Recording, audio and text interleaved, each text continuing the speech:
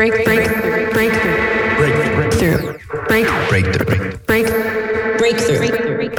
You are now listening to Breakthrough News.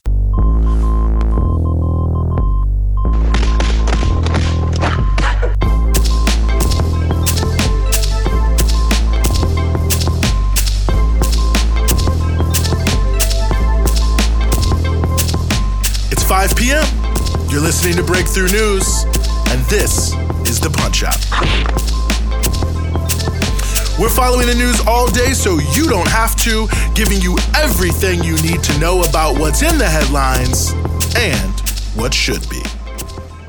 And yes, we are back with you here on The Punch-Out, March 1st, 2021. Starting out the month, as we start out the week, very happy to be with you. Great stuff, as we always do for you here on the show. We're going to be talking about some myths as it concerns issues of China and Africa and debt. We're also going to be talking about Joe Biden and his kind of sort of support for the union drive amongst Amazon workers in Alabama. But before we get to either of those two important stories, we want to talk about the 2 billion people that have been served by Cuban medical brigades.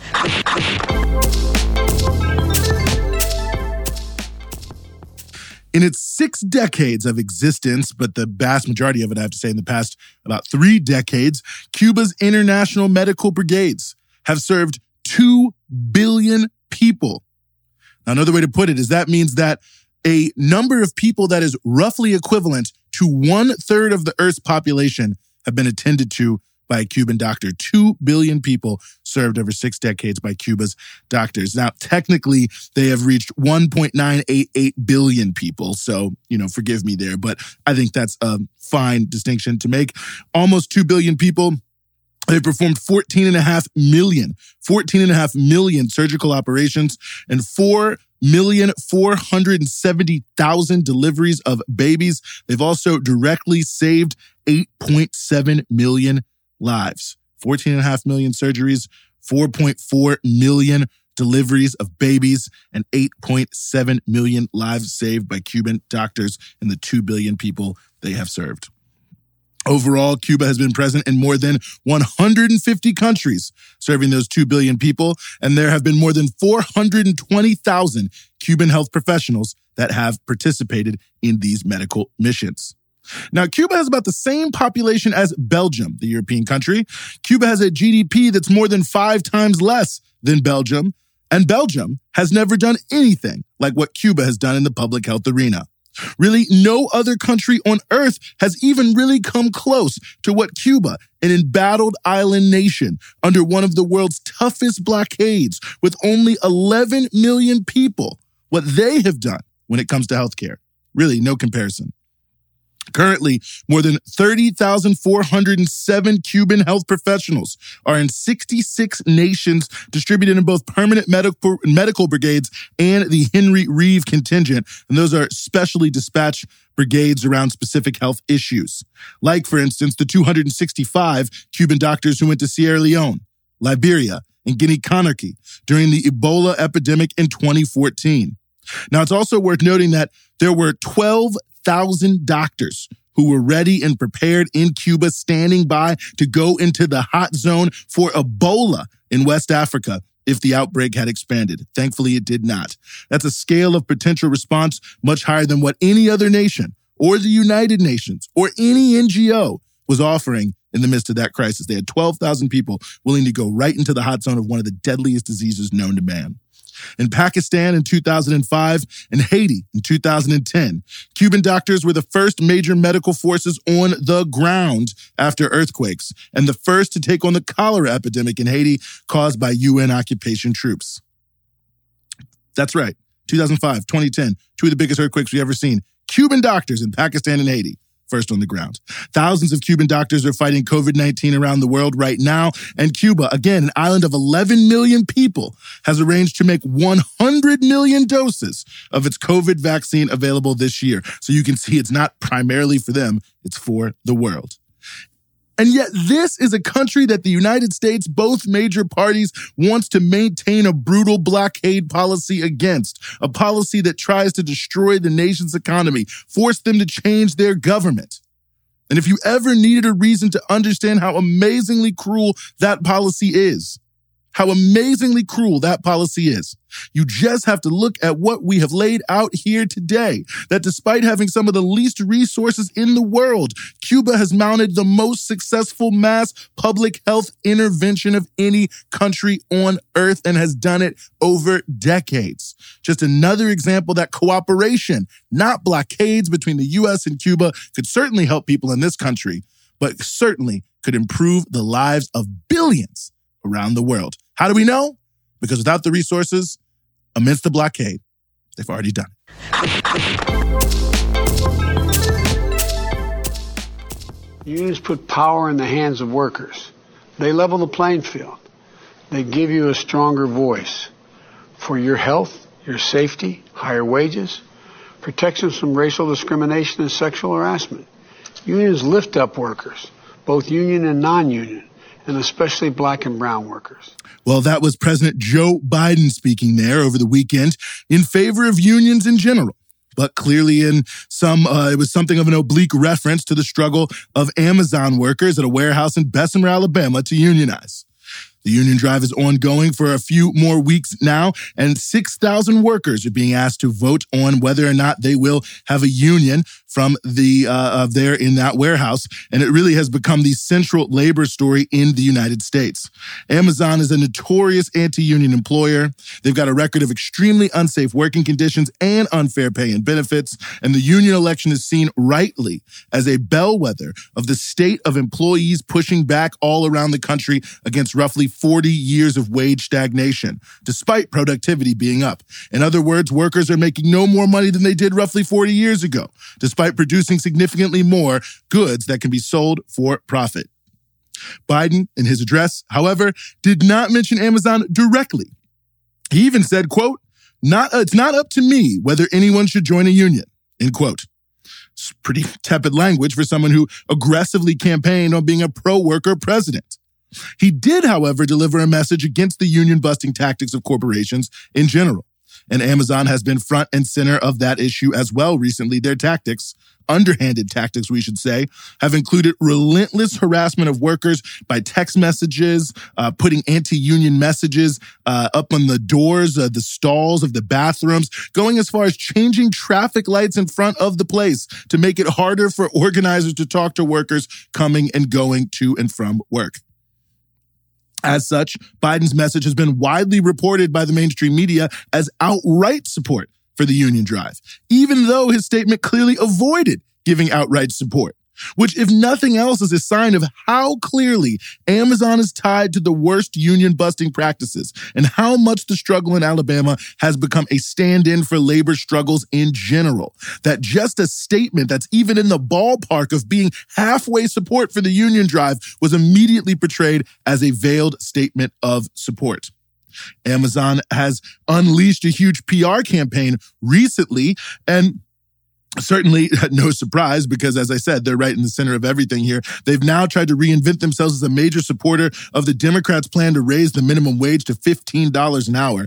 Obviously a cynical maneuver designed to make them look pro-workers' rights, to head off a union effort that could force them to raise their wages even higher than they are saying that they might in this $15 an hour. Although Amazon claims they pay basically that anyway. But just think about it like this. For every single parent anywhere in America, $15 an hour is still a poverty wage. So it ain't like Amazon is talking about anything significant here. If wages and the minimum wage kept up with where productivity had gone since 1968, it'd be over $20 an hour. So Amazon is reinventing themselves as for $15 an hour because they know that the alternative is a union, which will make sure that their sky-high profits don't just go to Jeff Bezos, but go to wages that are undoubtedly higher than $15 an hour and better benefits. So when you look at it that way, Biden is right. You are better off with a union. And that's something you can see very clearly when you look at some statistics from Montana. Why do I say look at statistics from Montana about unions? Well, right there in Montana, they're trying to pass a right-to-work law designed to cripple unions. So it's a perfect example in real time of how unions actually help people, and attempts to destroy them are designed to ruin people's lives. Right now, in Montana, The median hourly wage of union workers is $22.85. So if you're in a union, average wage or median wage, $22.85, compared to $16.95 for non-union workers. And it's also worth noting, in right-to-work states, both union and non-union workers make about 3% less on average. So obviously, in Montana, they're launching this attack on workers because most big businesses and many other businesses who are against this, or for this rather, this right-to-work move, don't want people to be able to make $22.85. But it goes on. Since the Great Recession, median wages have grown faster in Montana than any of the right-to-work states around them. That's grown 12.9%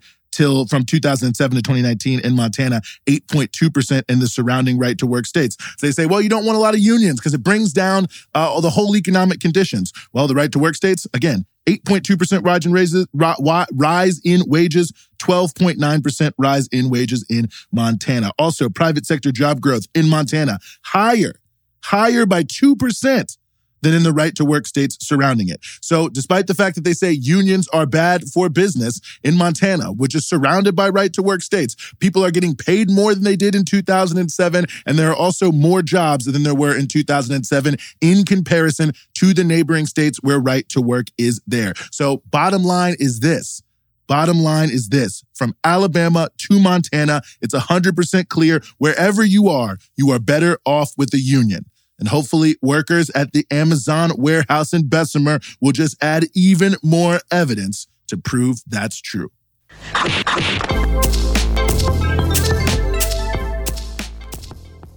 Well, one of the main charges thrown at China by those looking to blacken the reputation of the People's Republic is that China's trade policies with Africa are creating amounts of debt so huge that African nations can never pay them back, which then, of course, will allow China to transfer the many resources as collateral into their own hands, giving the Chinese government controlling influence in the internal affairs and the economies of these African countries. It's the so-called debt trap diplomacy, that China giving out loans and the like is all just one big scam to be able to take over Africa through loan collateral. A recent study from Johns Hopkins University, however, concluded that this is a myth and that there is no evidence China aims to deliberately push poor countries into debt as a way of seizing their assets or gaining a greater say in their internal affairs. No evidence. That's from a South China Morning Post summary of the report. The report is from the China-Africa Research Initiative at Johns Hopkins University that has scrutinized thousands of loans over years and again found no evidence China is aiming into any sort of nefarious undermining of Africa by loading them up with debt. And in fact, they note that much of the uproar around the issue is created by political campaigns where evidence-free claims are made to rally opposition against various African ruling parties. Deborah Browdingham, sorry if I mispronounced that, is a professor of international political economy at Johns Hopkins University, the founding director of the China-Africa Research Initiative, often known as CARI. She told the South China Morning Post explicitly that she considers the debt trap narrative a myth.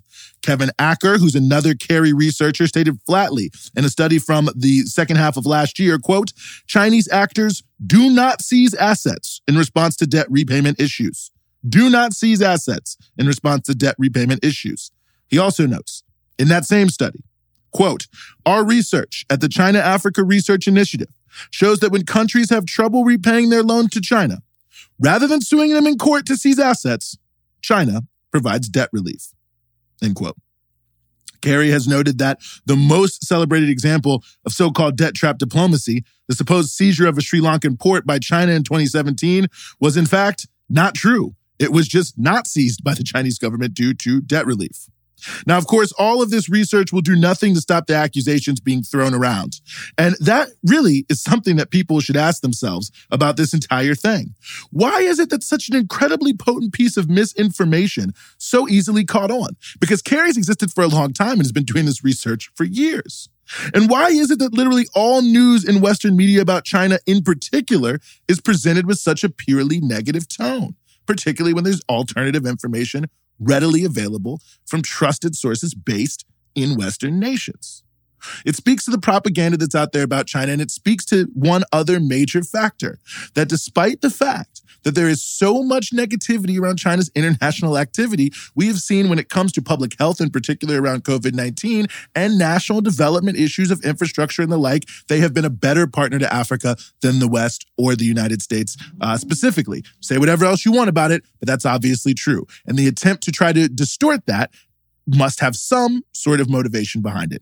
Something to think about when everyone is saying make China the enemy. China's the enemy. It's the strategic partner, strategic enemy of the United States, and we must do everything to counter it. Well, if that's the case, then why is it that so many of the slanders against it are at the very least certainly more nuanced than presented, or in this case, just totally wrong?